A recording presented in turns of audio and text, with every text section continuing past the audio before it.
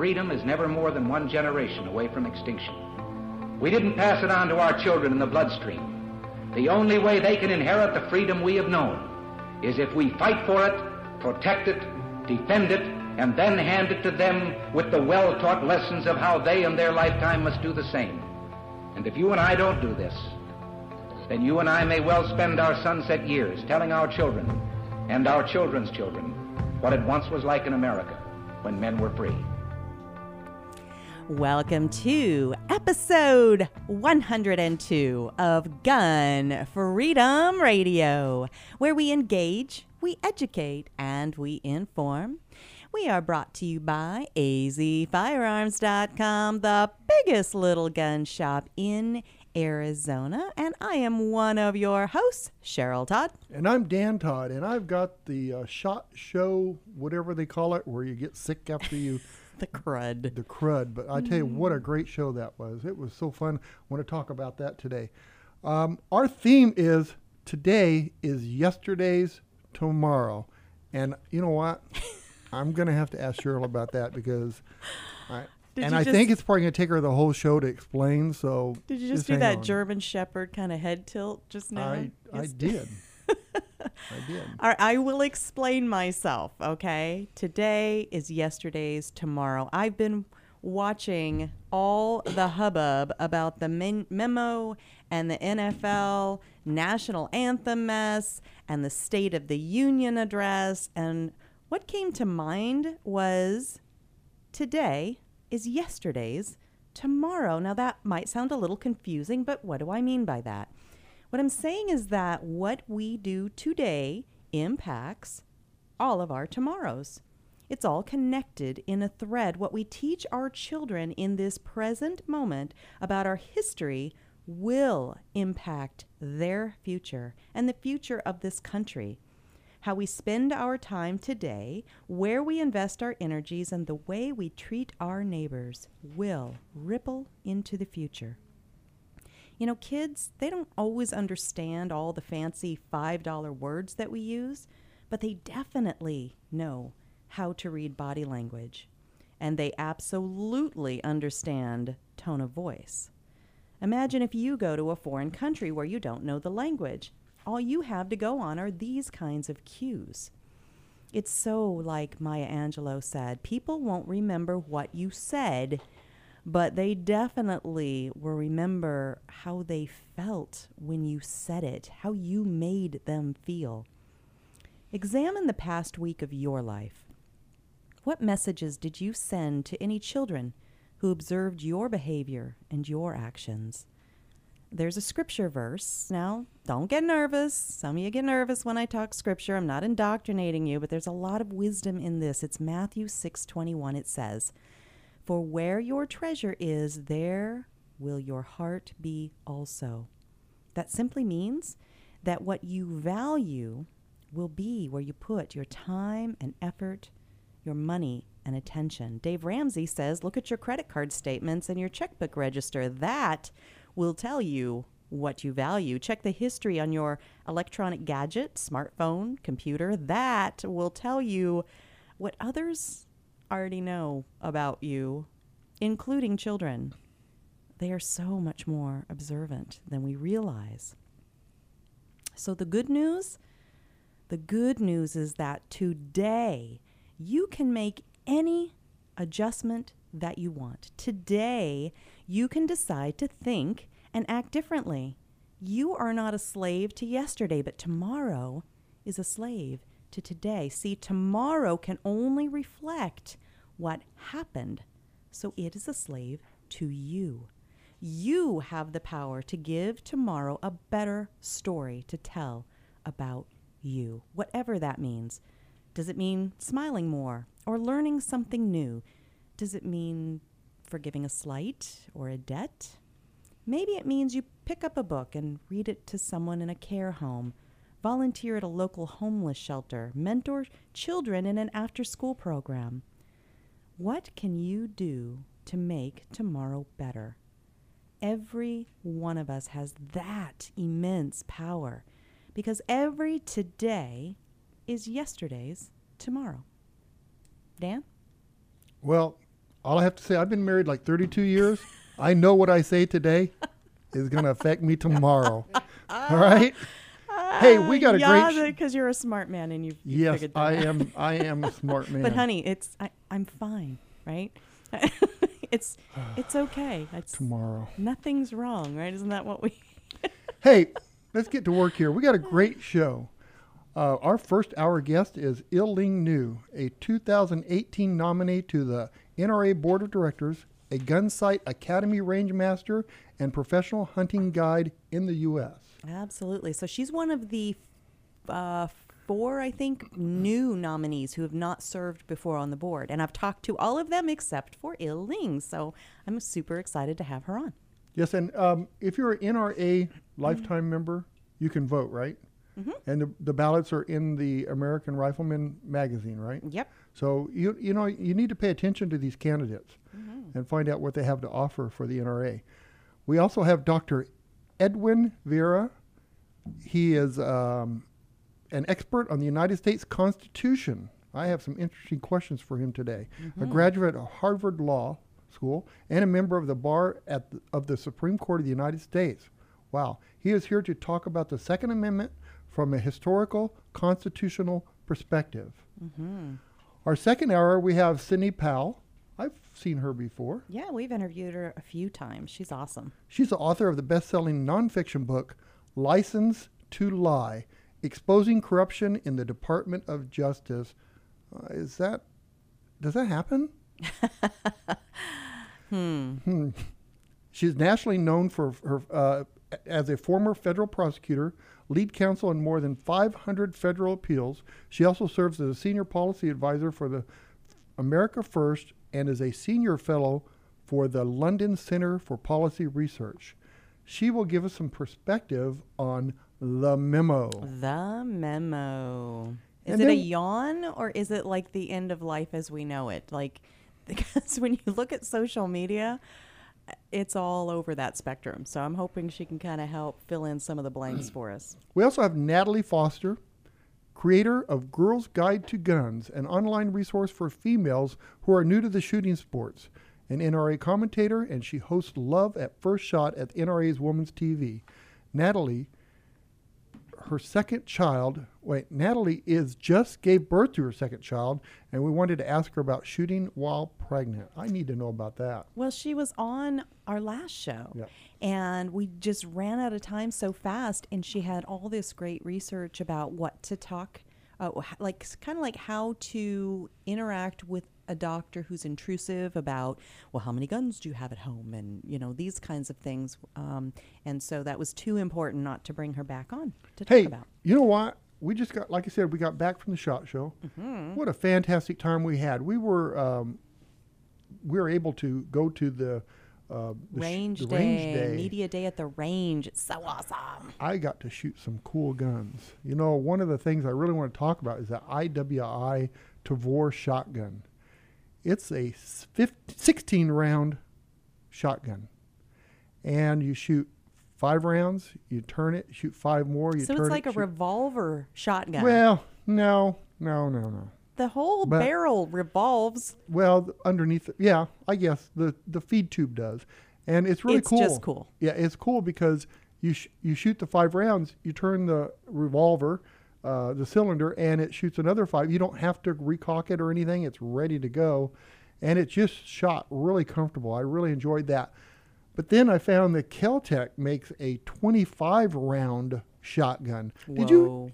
25 rounds. Whoa. That's a box of shells. That's just smart, if you ask me. Why do you want to have an extra spot for the extra shells that you leave in the box? Just put it all in the gun. That's right. Just take it with you. And so we actually have got one of those in the store already, and I really like it. It's a good gun. But the whole thing, Cheryl, how many people did you meet at the SHOT Show? Oh, my gosh. It was such a good show for connecting with people and getting a lot of interviews. Be sure and check our Gun Freedom Radio YouTube channel. And also our Gun Freedom Radio Facebook page, because a lot of the interviews are already posted and a bunch more are soon to come. But man, it was like every minute I was there was pre-planned and used. And so it was just an incredible show as far as getting to talk to people and get that out for a wider audience, a larger audience. One of the really fun things we did, now Grizzly Targets set this up, and it was the first year they did it.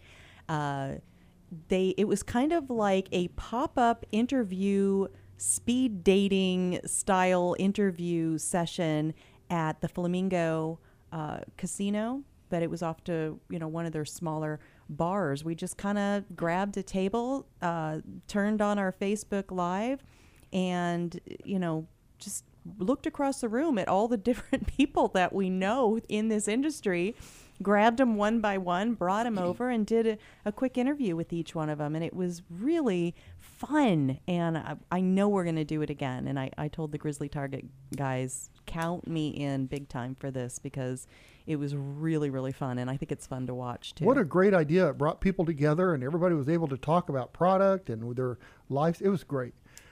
Also want to give a shout out to Panavino's. Mm-hmm. Oh my gosh. Best restaurant. It's off in the Las strip, Vegas, but yes. oh man, worth looking up. And our good friend Maj Touré, who we've had on several times on our show, he was invited to SHOT Show to be a keynote speaker. So how about that? I thought, and he did an amazing job, of course, because he just really is gifted in being able to convey a message in a very articulate way, in a way that really only he can. And it was really, really good. And I'm just excited to have him be more visible in that way, because the people that want to say, oh, the, gun shooting industry and people are not diverse and, those kinds of things, just open your eyes, look and see who's involved, look and see what the work that's being done out there. Just even the interviews that I was able to do at SHOT Show, there's a lot of diversity in our field. You look at that building, you go upstairs and you look down on the floor, there's every single type of person. Every demographic, this is an international event to begin with. So, to try to say that it's just a single white male, bearded, camouflage dressed guy, you haven't looked, you don't know. So everybody was there, even that one guy. That's good. No, yeah, so awesome. Well, we've got to run to commercial because we want to jump back in here and start talking to our list of guests. And up first is Il Ling New, one of the 2018 nominees to the NRA Board of Directors. Stick around.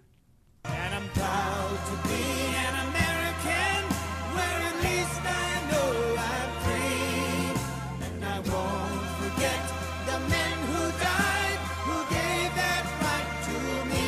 And I gladly stand up next to you and defend her still today.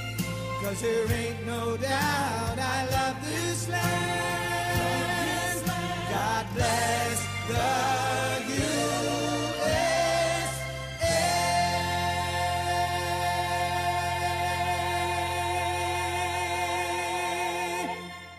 And we're back with Cheryl Todd talking about the huge gun buying event at azfirearms.com. Oh, AZ, I get it, as in Arizona. Yes, but... Oh, or AZ, as in everything from A to Z. Well, yes, that too. But what I'm telling everybody about is that azfirearms.com is having a huge gun buying event to buy your old firearms all across Arizona and everything from A to Z. That's great news. See, my grandpa left me an old shotgun and it's just sitting on a closet shelf at home, so I can bring that into azfirearms.com and sell my gun? Absolutely. azfirearms.com buys, sells, trades, and even consigns your old firearms. Any vintage, any style, military, long guns, handguns, hunting, or home protection. Single items or entire collections. We offer the highest value for your used firearms in a safe and friendly environment, staffed by knowledgeable people. azfirearms.com is in Old Town Avondale off I-10 and Dysart Road. Come on down to the huge gun buying event every day through the end of the month at the biggest little gun shop in Arizona. And for all your firearm and ammo needs, visit azfirearms.com.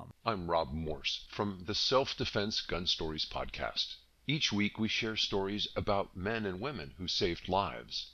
Now I am asking you to be a lifesaver as well. The Second Amendment Foundation protects our rights to keep and bear arms. They defend our rights in courts from coast to coast. Today, they need our help. Please go to saf.org and join the Second Amendment Foundation. That's saf.org. Hi, folks. I'm Don Carter. If you're looking for the biggest little gun shop in the West, look to azfirearms.com. They have 1,100 guns in stock and a knowledgeable staff to help you find just the right firearm for you. azfirearms.com is my nationwide hometown gun shop, and you should make it yours, too. They come into America. They come into America. They come into America. They come into America today. Welcome back to Gun Freedom Radio, where we engage, we educate, and we inform. We are sponsored by azfirearms.com, your nationwide hometown gun shop. Where the hits keep coming and coming. I love it. Well, you know, I have to out myself just a tiny bit here. So we've got this patriotic theme music all through the show today. And I really was feeling patriotic, and it kind of stemmed up from, you know, the Super Bowl and was there going to be any controversy about the Star-Spangled Banner and people standing or kneeling or whatever. So it was already on my mind. But so the calendar hanging on my wall was still turned to November of 2017. And when I looked at the next Saturday coming up, it's... See what I go through? See what I go through, It said Ed? Veterans Day. So I'm organizing a Veterans Day show and President's Day. Yes, I like it. Thank you, Ed. Studio executive. He's always on it. He's like, yes, let's save this. So, yeah, that's your host. That's how focused in I am. But anyway, That's what I thought you meant was President's Day. Okay, thank you, Ed. Thank you, Ed. Bless your heart, Cheryl. Covering my behind here. Well, somebody that is very focused in is our next guest, Il-Ling Niu. She is one of the 2018 nominees to the NRA Board of Directors. She's a Gun Sight Academy Range Master and a professional hunting guide in the U.S. And we want to welcome her to the show right now. Il-Ling, are you with us? I am. Well, welcome. I'm so excited we were able to connect. I was hoping I was going to see you at SHOT Show, but you were off doing, was it hunt guiding? What were you doing?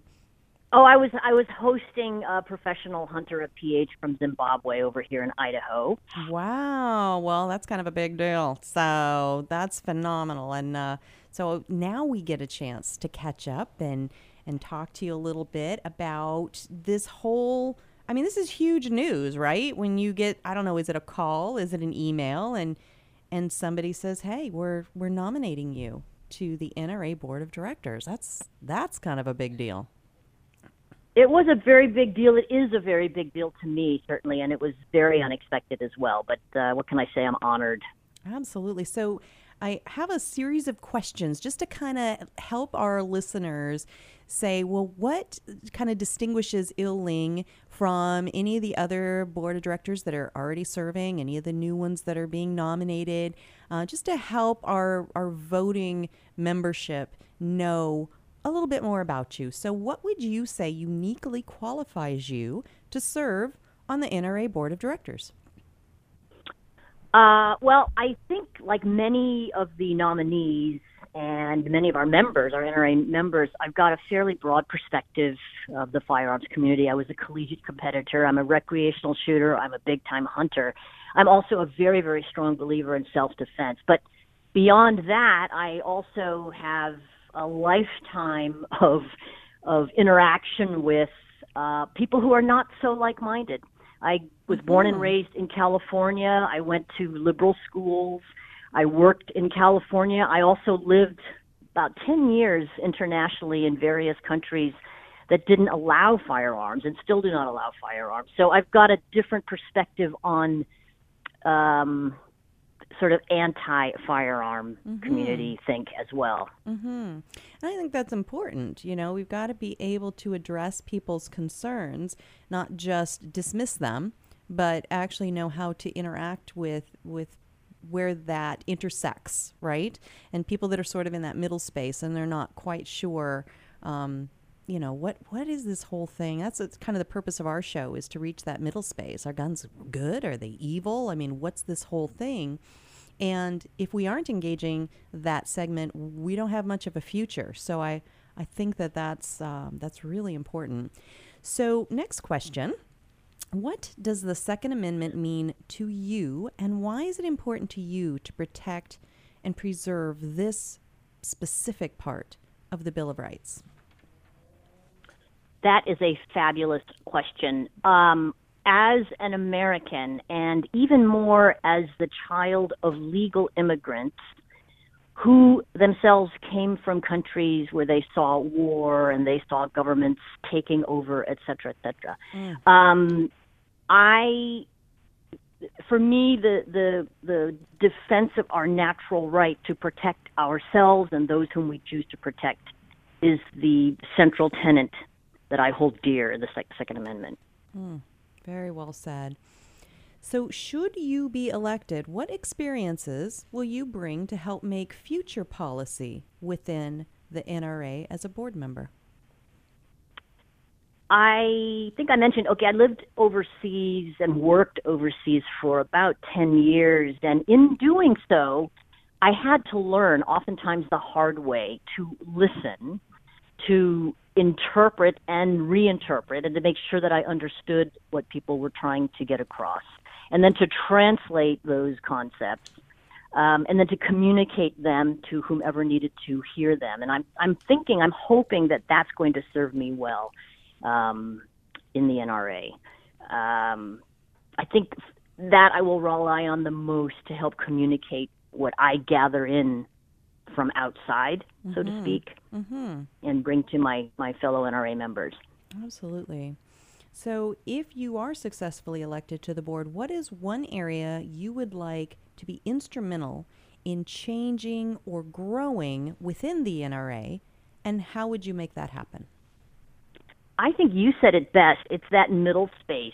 It's people who aren't quite sure, who don't perhaps understand exactly what the Second Amendment means to them specifically and individually, and to communicate how important it is to them in their daily lives, in their ability to protect their families.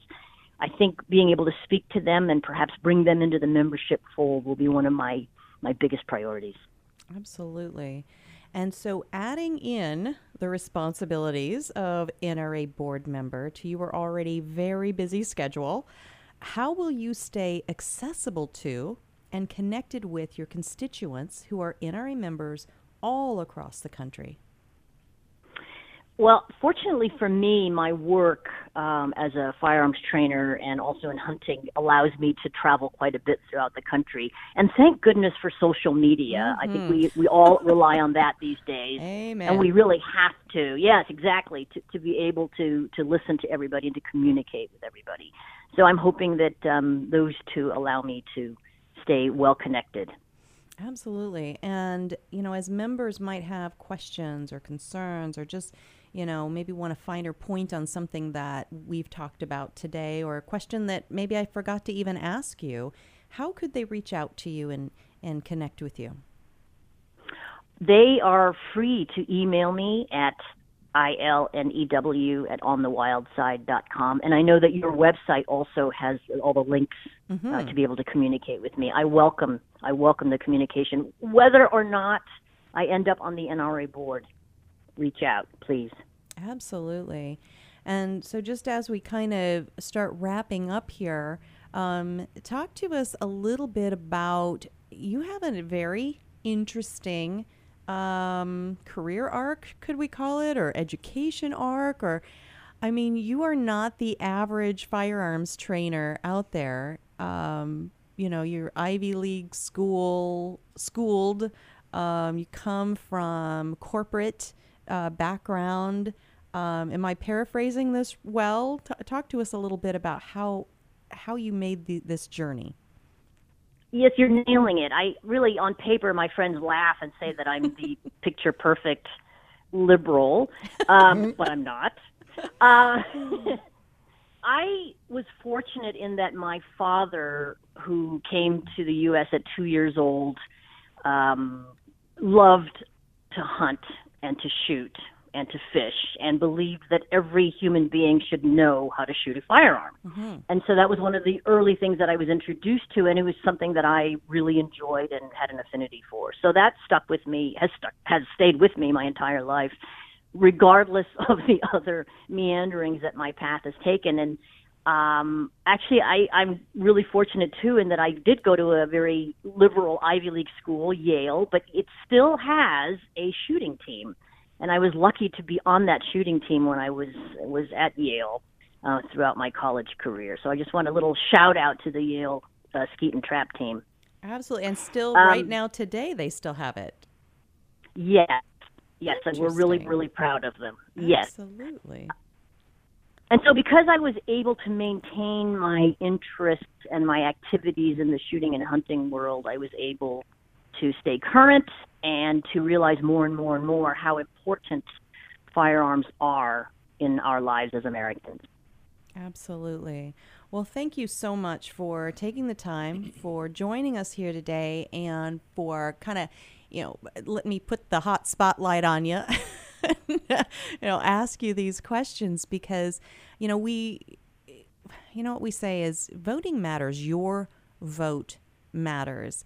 And how can people vote if they haven't taken the time to really, think about the issues that are important and kind of vet and talk to and get to know the candidates and the nominees that are in front of them?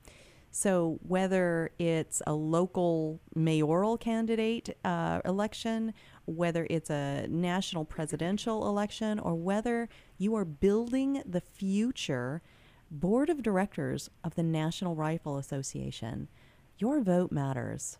Wouldn't you say, Il-Ling? Absolutely, and I so appreciate this opportunity, Cheryl. Thank you. Absolutely. Thank you so much. Il-Ling New. Look her up on your NRA Board of Directors. I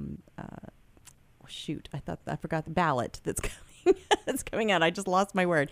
All right. Well, thank you so much, and bye-bye. I think she's gone. All right. Well, stick around. We still have coming up somebody. You really need to put your thinking cap on for our next guest. We are going to be sitting in the student role, learning from this gentleman. This is Dr. Edwin Vieira coming up right after these messages. And he is an expert on the United States Constitution, a graduate, talk about Ivy League. He's from the Harvard Law School and a member of the Bar of the Supreme Court of the United States. And he's going to be talking about the Second Amendment from a historical, constitutional perspective. Stick around. American soldier, I'm an American soldier.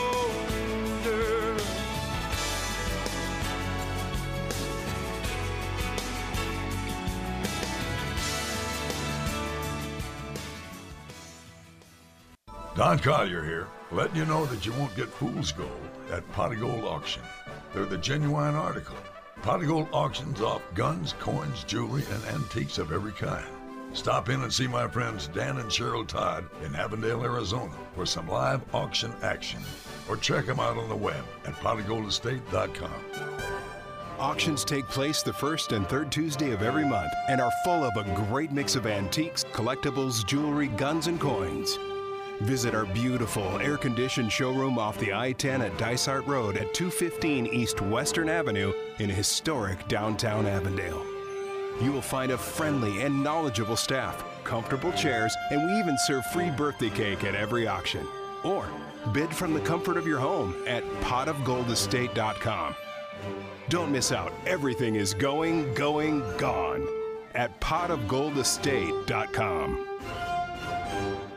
Hey everybody, this is Joey Rocket Shoes Dillon, world champion gunslinger and Hollywood gun coach. In the Westerns, there's always a good guy and a bad guy, and sometimes the ugly guy. And I always root for the good guy, which is why I'm here to tell you about the good folks over at azfirearms.com. They are straight shooters and always give you the best deal in town. azfirearms.com is the biggest little gun shop in Arizona and have something for every single gun enthusiast. Long guns, pistols, hunting, military, law enforcement, home protection, you name it. And when you've got some guns to sell or trade in and trade up, azfirearms.com are the folks to see. Geez, they bought a cannon once. They are family-owned and operated, friendly staff, courteous, totally reliable. azfirearms.com will give you the best value for your used guns. So stop in, see my friends Dan and Cheryl Todd at azfirearms.com in Old Town Avondale off the I-10 and Dysart Road, and tell them Joey Rocket Shoes Dillon sent you.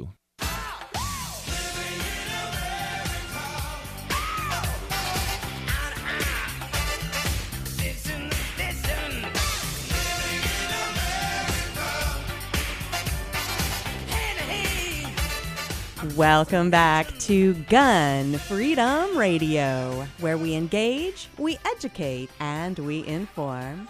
We are sponsored by azfirearms.com, the biggest little gun shop in Arizona.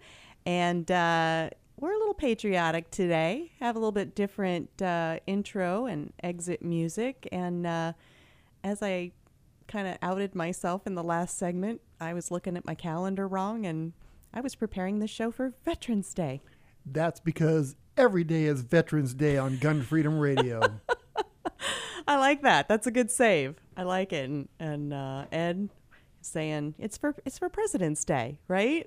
So it's like, oh my goodness. I hadn't changed my calendar in my den, and I look up and, oh, the next Saturday is Veterans Day. I wasn't even engaged in my mind that, no, that was in November of 2017. So and anyway. The reason I'm squirming in my chair over here is because every time I ask Cheryl a question, she says, did you look on your calendar?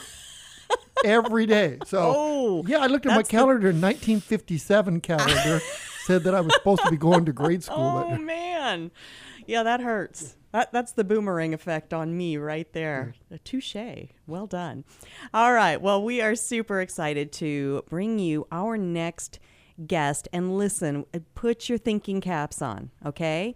This is when we sit in the student seat and we ask questions and we learn, and we just, look to people who have spent their life studying things that a lot of us have maybe just either glossed over.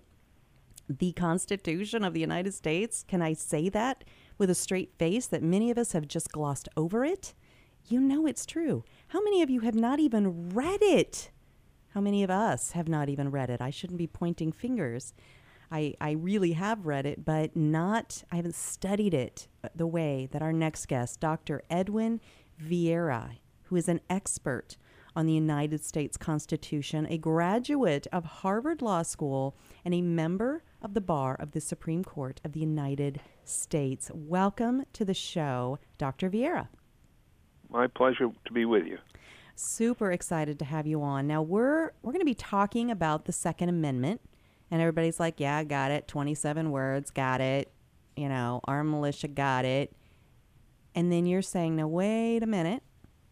There is a correct way to construe the Second Amendment, right? Well, yes, there's always a correct and an incorrect way to construe any provision of the Constitution, for that matter, almost any sentence in the English language. What's interesting about the constitutional interpretation is you have to put two together. First, you have to look at it as a sentence in the English language, and then you have to put it into the context of a specific time, place, history, set of legal principles, and so forth and so on, which do not appear, of course, in that sentence, except by indirection, except by implication in the various words that are used. So there's a lot more to interpreting the Second Amendment than simply reading those 27 words. Okay, so context matters, history matters, word choice and usage of the time matters. Is this what we're saying? Oh, well, absolutely. You have to put yourself in the position of the people who were presented with this document, the Constitution and the Bill of Rights. What did they understand the words in those documents to mean? Mm-hmm. That's the key, because this is a law. When the law was passed, it had a meaning. It had to have a meaning, or it could not possibly be a law. Right? A provision that can't be understood cannot possibly qualify as a law. So at that particular point in time, the Constitution, Bill of Rights, specifically the Second Amendment, had clear meanings to the people who adopted them. And I'm talking about not simply the framers who were in the Constitutional Convention or the people in the state conventions that may have ratified the Constitution and the Bill of Rights, but all of the American people at the time were the ones who were concerned with this, because how does the Constitution begin? It says, "We, the people of the United States, do ordain and establish this Constitution." Not simply the founders in the convention, not simply the framers, if you will, who were in the state conventions, but the people of the United States as a whole. So it was a document that was understood, or supposedly was understood, should have been understood by those people. And their understanding was derived from their own personal experiences, and that's especially important with respect to the Second Amendment, because it talks about a well-regulated militia. Okay. We'll get into how it all ties together, but if you think about that, just take those words separately. The Constitution is not a dictionary. It does not have a definition of most of the terms that it uses, especially the term well-regulated militia. Well, what did people understand by that terminology? The fact of the matter was that essentially every adult American, certainly the adult free males in the society at that time, either were serving or had served at one point in their lives in what they would have considered well-regulated militias. So they understood exactly what those terms meant in terms of the context of their own lives. And that's what we have to go back to. Initially, when you look at the Second Amendment, you see that it consists of two clauses. Most people tend to focus on the second clause. The right of the people to keep and bear arms shall not be infringed, and to treat that first clause, a well-regulated militia being necessary to the security of a free state, as, maybe not an irrelevance, but not so important in terms of construction of the Second Amendment as a whole. But as I said before, the Second Amendment is a single sentence. And as a matter of simply of the English language, one must read a whole sentence, not just a part of it, and one must construe the parts of the whole and the whole in terms of the parts. And that's a principle of interpretation of constitutional law, the statutory law, essentially all law. You cannot break up a particular sentence, or in some cases a clause or a paragraph or what have you, and treat part of it as having meaning and the other part not. Now, if you apply that principle to the Second Amendment, what is the goal of the Second Amendment? Well, it's a free state. Right? Mm-hmm. It declares a well-regulated militia to be necessary for the security of a free state. So the militia has an instrumental purpose to enable us, the American people, to maintain a free state. And then to guarantee that such a militia exists, the Second Amendment commands that the right of the people to keep and bear arms shall not be infringed. So no matter how that right might cover arms that are convenient for an individual's self-defense, mm-hmm. It unquestionably protects all arms that are useful for the people's collective defense of a free state through the efforts of a well-regulated militia. And I would say, on the face of it, that's the amendment's primary concern. Now, this doesn't mean that the right of the people to keep and bear arms guarantees only such arms as would be useful for service in a militia, mm-hmm. or only arms possessed by the people actually serving in a militia. Mm-hmm. But it does mean that securing the people's possession of arms suitable for service in a well-regulated militia is a very important purpose of the amendment. Right? And we have to keep that in mind because, as I said earlier, most people look at the Second Amendment solely in terms of what's called today the individual right of the people, or of an individual, actually, the individual right to keep and bear arms suitable for individual self-defense. Well, we're a very individualistic society. Else. Well, that individual self-defense, there's really not a distinction mm-hmm. between individual self-defense mm-hmm. and collective defense for a very simple reason, that individual self-defense is integral to community self-defense. If you go back to, let's say, William Blackstone, Commentaries on the Laws of England. Mm-hmm. Many people may be familiar with that in general. That was a book that was very, very popular. It's probably the greatest legal treatise of the 1700s. The framers were using that book. Many of them were brought up using that book as their basic legal text. And Blackstone points out that individual self-defense is a natural right. Let's go back to the concepts of the Declaration of Independence. Mm-hmm. It's a natural right which allows for direct and immediate execution of the law by a victim of aggression against its perpetrator. That is, when I'm defending myself, I am executing the law against this aggressor, and I'm doing it because there's nobody else around to help me. Mm-hmm. Right? I have this natural right to do that because that's the only way in which the law can effectively be defended. Well, you look at that in the general context, you understand that when a person defends himself, he's also defending his community, as the lawyers say, pro tanto, to that extent, all right? And if you look at the Constitution of the United States, Article 1, Section 8, Clause 15, it talks about the authority and responsibility of the militia to execute the laws of the Union. So every individual act of self-defense actually performs a militia function. It's executing the laws, right? Mm-hmm. So if the main purpose of the individual right in the Second Amendment, and here I'm taking what you consider to be the kind of the standard view of people such as the National Rifle Association, if the main purpose of the individual right in the Second Amendment is to allow for individual self-defense, then to that extent there's really no difference at all between the individual right and the militia interpretations of the Second Amendment. I mean, they're really talking about the same thing, just at different levels. Okay. All right? Individual performing this act of executing the laws in a particular context as opposed to the militia doing it in the collective context on behalf of the community as opposed to one specific individual. Okay. So I think that I'm following along. I just want to take 1 second and let people just kind of absorb all of that. And I also want to say that I'm so grateful to the people over at constitutionalmilitia.com who connected you and I in this wonderful tool out there, Twitter, that, you know, I put up a Twitter post about something and they started commenting about, you know, just kind of dropping little seeds on the path about a lot of this stuff that you just explained. And it got me more curious. And I'm like, why don't I think about things in the way that you're explaining? And why have we gotten so completely focused on it's all about the individual right, and how does that apply to the militia? And so they were so wonderful to connect you and I, and I'm grateful for you to take the time today and kind of walk us through these things. We need to take a quick break, run to commercial. That'll give people a minute to sort of absorb what you've said. But during the break, I also want to encourage people to look up the books that you've written. Like, there's a ton of them. And one of them is titled 13 Words, right? The first 13 words of the Second Amendment. You've written an entire book about that.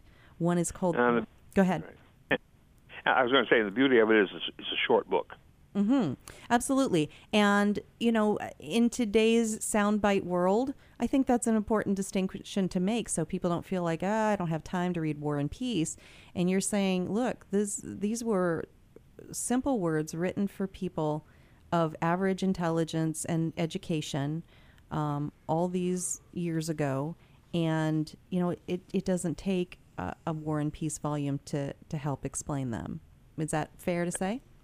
Oh, absolutely. One does not have to be a graduate of Harvard Law School to understand the Constitution, the Second Amendment, or specifically the first 13 words. In fact, if you go to Harvard Law School, that's probably a detriment. Another one of your books is called Three Rights. You talk about popular sovereignty, popular self-government, popular resistance to usurpation, and tyranny. And I think the key word there is, let me guess, popular, meaning the populace, meaning That's the right, citizenry. The people. We the people. Right. The three most important words in the United States Constitution. Another one is by tyranny out of necessity. And I love the idea of this book, and I haven't read it yet. I'll admit I haven't read it yet, but it basically says stop looking to FEMA-style help, government-based help every time we have a problem in our collective personal lives. Is that a fair assessment of that book? Well, that's certainly part of it. It goes a little bit further than that, and it talks about the difficulties of what's called martial law, and actually I think the whole FEMA operation, Department of Homeland Security, is kind of a subset of this problem of martial law, which in this country has been developed and is developing to a great extent at every level of the federal system since the 9/11 event. They've been putting in all the mechanisms and structures and creating the popular misconceptions that are necessary to set up that kind of a system. And the difficulty with that kind of a system is once it is solidified in a structure, it's very difficult to remove.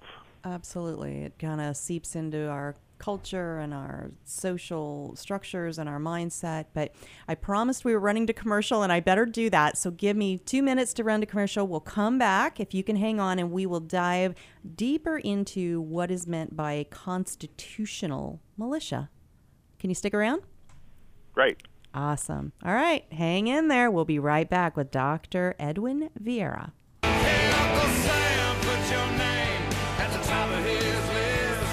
Statue of Liberty started shaking her fist, and an eagle will fly, and it's gonna be here when you hear Mother Freedom start ringing her bell, and it'll feel like the whole wide world. And we're back with Cheryl Todd talking about the huge gun buying event at azfirearms.com. Oh, AZ, I get it, as in Arizona. Yes, but... Oh, or AZ, as in everything from A to Z. Well, yes, that too. But what I'm telling everybody about is that azfirearms.com is having a huge gun buying event to buy your old firearms all across Arizona and everything from A to Z. That's great news. See, my grandpa left me an old shotgun, and it's just sitting on a closet shelf at home, so I can bring that into azfirearms.com and sell my gun? Absolutely. azfirearms.com buys, sells, trades, and even consigns your old firearms. Any vintage, any style, military, long guns, handguns, hunting, or home protection. Single items or entire collections. We offer the highest value for your used firearms in a safe and friendly environment, staffed by knowledgeable people. azfirearms.com is in Old Town Avondale off I-10 and Dysart Road. Come on down to the huge gun buying event every day through the end of the month at the biggest little gun shop in Arizona. And for all your firearm and ammo needs, visit azfirearms.com.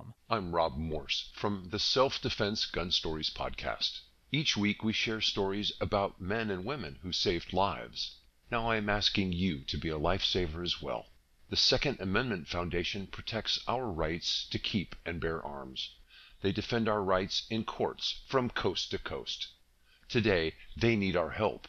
Please go to saf.org and join the Second Amendment Foundation. That's saf.org.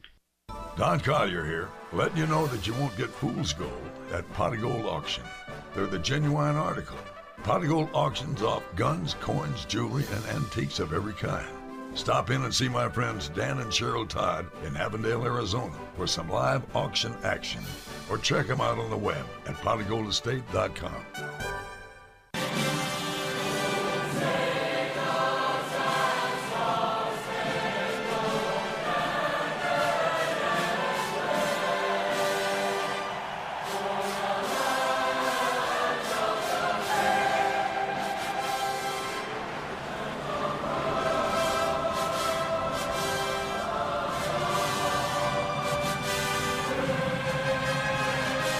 Welcome back to Gun Freedom Radio, where we engage, we educate, and we inform. We are brought to you by azfirearms.com, your nationwide hometown gun shop. And that song, right? I mean, it's, are we still the land of the free? I think that's the thing that that bubbles through my mind sometimes. We're definitely the home of the brave, but we've given away so many of our freedoms in the name of what? The comfort, the greater good, in air quotes. And we abdicated so much of even learning for ourselves what our founding fathers intended, what they wrote, why they wrote it, what it meant when they wrote it. And part of digging into that today is our guest, Dr. Edwin Vieira. He is an expert on our United States Constitution, a graduate of Harvard Law, and a member of the Bar of the Supreme Court of the United States. Are you still with us, Dr. Vieira? Oh, yes. Yes, I am. Fantastic. And so we were talking before the break just about, the first clause, the first 13 words of the 27 words of the Second Amendment. And I want to talk now about, that word militia. That's it's a thing that people get either hung up on or they just want to race right past and not think about. And so you've studied this, and I think you can help give us, a little bit better context about, what is that all about? Well, if we go back to the social, historical, legal context in which the Second Amendment was written, actually, the original Constitution was written, it becomes absolutely clear what that terminology means, a well-regulated militia. The Second Amendment, as all the Bill of Rights, was added to the Constitution for the purpose of precluding misconstructions and abuses of the powers that had already been granted in the original Constitution. Mm-hmm. And if you look in the original Constitution, it refers to some institutions, establishments called the militia of the several states. Okay. The president is made the commander-in-chief of the militia of the several states when they're called into the actual service of the United States, and Congress is given certain powers with respect to the militia of the several states to prepare them to perform certain functions for the United States, for the general government. Mm-hmm. Well, what were these things? They actually existed at the time. You can look at the Articles of Confederation, which refer to them. You can look at state statutes from after 1776, after the states had declared their independence, and you can go back in American history through the colonial statutes, acts, ordinance, so forth. They had different names, well back into the 1600s to find these institutions. And they had certain principles of organization, equipment, training, disciplining, governance, and so forth, which were laid out in these various statutes. And I've written an extremely detailed book called The Sword and Sovereignty, which goes through just two of the colonies in independent states, Rhode Island and Virginia, for reasons that are given in the book, and lays this out chapter and verse, going through the various sections of the statutes that were passed by those two colonies and states from, again, the 1600s through the time of the Constitution and the Second Amendment. And we find various principles that were applied in every one of the colonies, every one of the states, were applied by Congress, actually, in the first Militia Act of 1792. And that's how you define what a well-regulated militia is. In fact, that terminology, a well-regulated militia, occurs usually in the titles of the statutes. Okay. The statute will say something, typically an act to regulate the militia of such and such, an act to amend an act to regulate the militia of such and such. The term regulation meant exactly that at that time. You would look to the particular law that was in control of that activity, and from that law you would determine what the principles were of quote-unquote regulation. So one of the most important ones was universal compulsory service of some kind.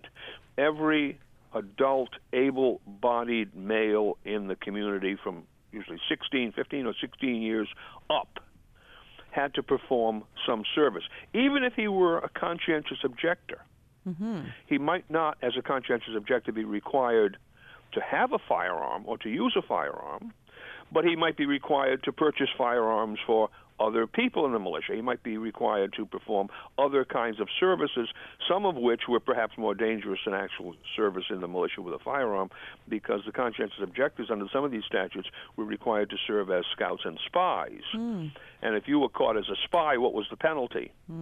Death. It was not imprisonment. You were not a prisoner of war. You were hanged. The penalty was death. So they were fairly serious about the services that the people were supposed to perform, and that's one of the main components that we do not see today in the statutes in Congress and the various states, really dating from what happened in 1903, the so-called Dick Act. We see that most people have been consigned to a category which Congress and the states call the unorganized militia. Okay. In other words, it's people who do nothing, who have no real service imposed upon them. They're not even required to go to some minimal kind of training that would provide them with the type of skills that they might use in a natural disaster type emergency, hurricane, tornado, or whatever. There's nothing of that at all. What we have is so-called organized militia, and that's the National Guard.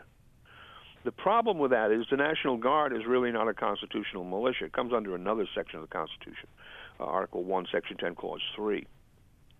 The states in Congress have agreed to, the expression is keep troops or ships of war in time of peace, and that's the National Guard. And you know this because the National Guard can become a component of the regular armed forces, of the regular Army or Navy, which is an impossibility for the militia. The militia and the regular armed forces are separate entities in the Constitution. You'll see that if you just simply read it. They have separate provisions in the Constitution dealing with them. And, of course, the Founding Fathers were extremely worried about standing armies. Right. They already had one experience with a standing army, the British standing, which was their own standing army. Let's recall this. Right? The Founding Fathers, the colonies were part of the British Empire, so the British Army was actually their own standing army. And we can remember, anyone who's read the history, General Gage in Boston and Governor of Virginia and so forth and so on, and what they attempted to do to disarm the patriotic populace with their standing armies to the extent that they could use them.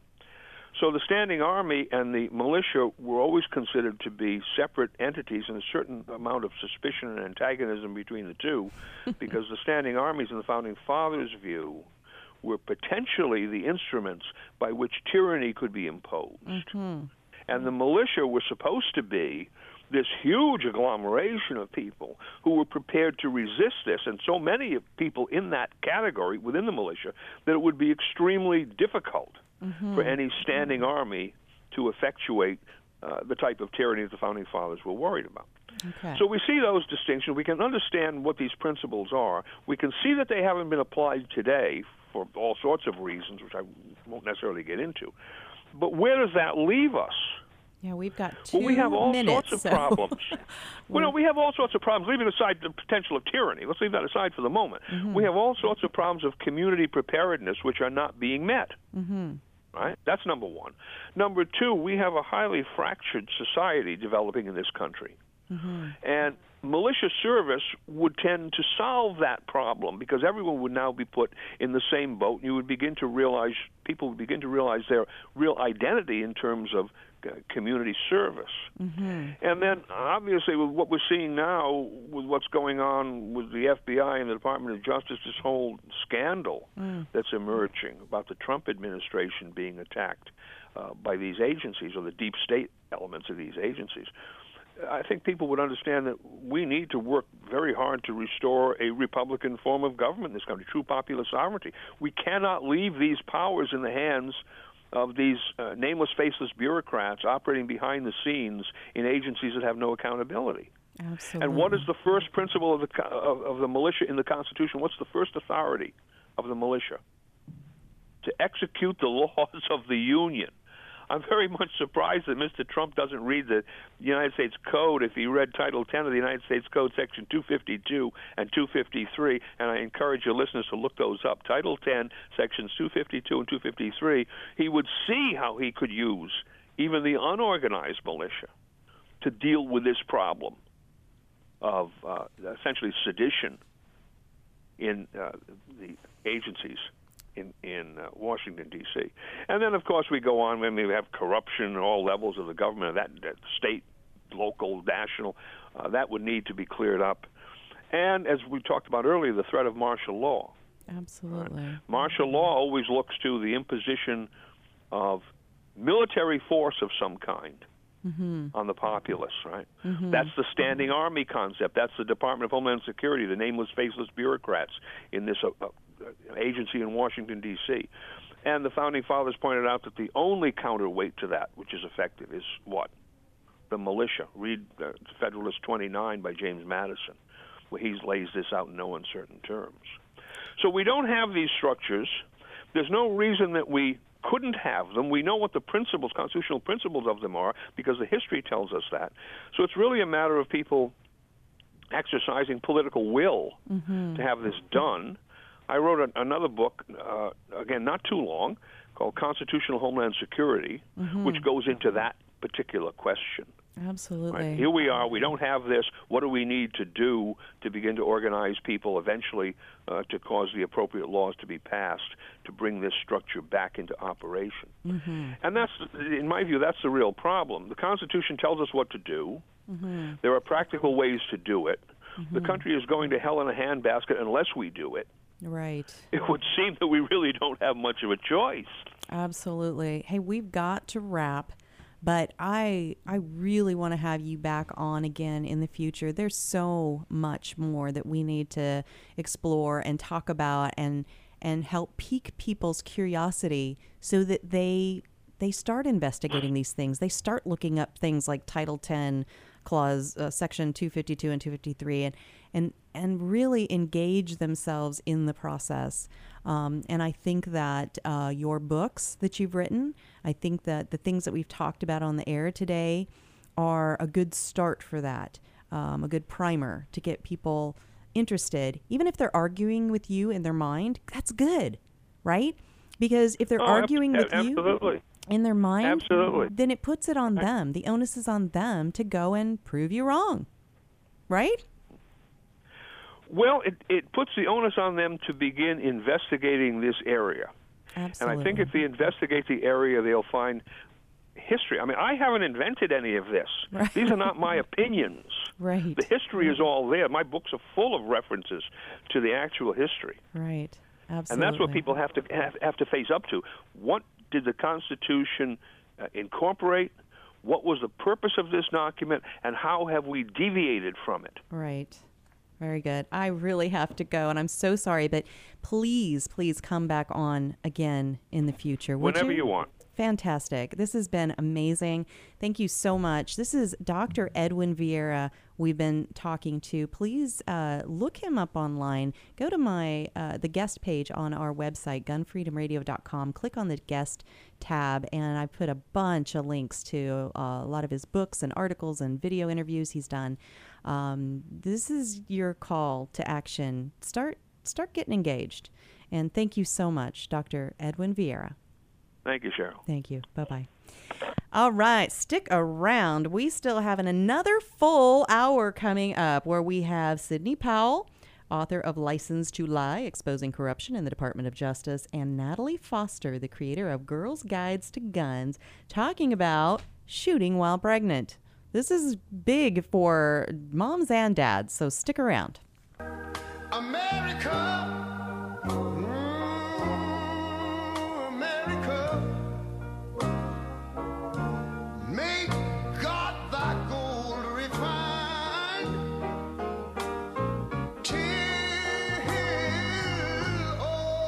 Success be nobleness and ever again divine. And you know, when I was in school, we used to sing something like this. Listen here. When you're working hard to beat debt, you've got to think of creative ways to get your income up. Here's an idea. Sell some stuff at auction. Start with locally owned and operated potofgoldestate.com. The owners, Dan and Cheryl Todd, have over 60 years of combined experience in selling antiques, collectibles, guns, coins, and jewelry. And over their many years in business, they've earned the trust of thousands of people just like you. Whether you're saving for a rainy day emergency fund or paying down debt, let potofgoldestate.com help you get the extra cash you need. Potofgoldestate.com will purchase your items outright, or you can consign them to their twice-a-month online auction. Pot of Gold's nationwide online auction is a great place to get top dollar for your collectibles. They specialize in everything from antiques, coins, high-end collectibles, to cars, boats, guns, and more. Get started today at potofgoldestate.com, or visit them off I-10 and Dysart Road in historic Avondale for some live auction action. For more information, visit potofgoldestate.com. That's potofgoldestate.com. Hey ladies, Cheryl Todd here from azfirearms.com. Many of us ladies are taking the important step of becoming responsibly armed, but it can be an intimidating process. And with all the politics swirling, a first-time gun buyer, whether a guy or a lady, might feel uncertain about where to begin and who to trust. At azfirearms.com, we are a small, friendly, family-owned shop that specializes in first-time gun buyers. We are staffed with knowledgeable people who are ready to help answer all of your questions. My husband husband Dan and I pride ourselves on having a safe, no-pressure environment. Once you have decided on a purchase, azfirearms.com partners with professional firearms instructors who will train you to become a responsible, safe, prepared, and proficient gun owner. So ladies and gents, when you are looking for personalized service and a huge selection, come to azfirearms.com in Old Town Avondale off the I-10 and Dysart Road, or visit us on the web at azfirearms.com.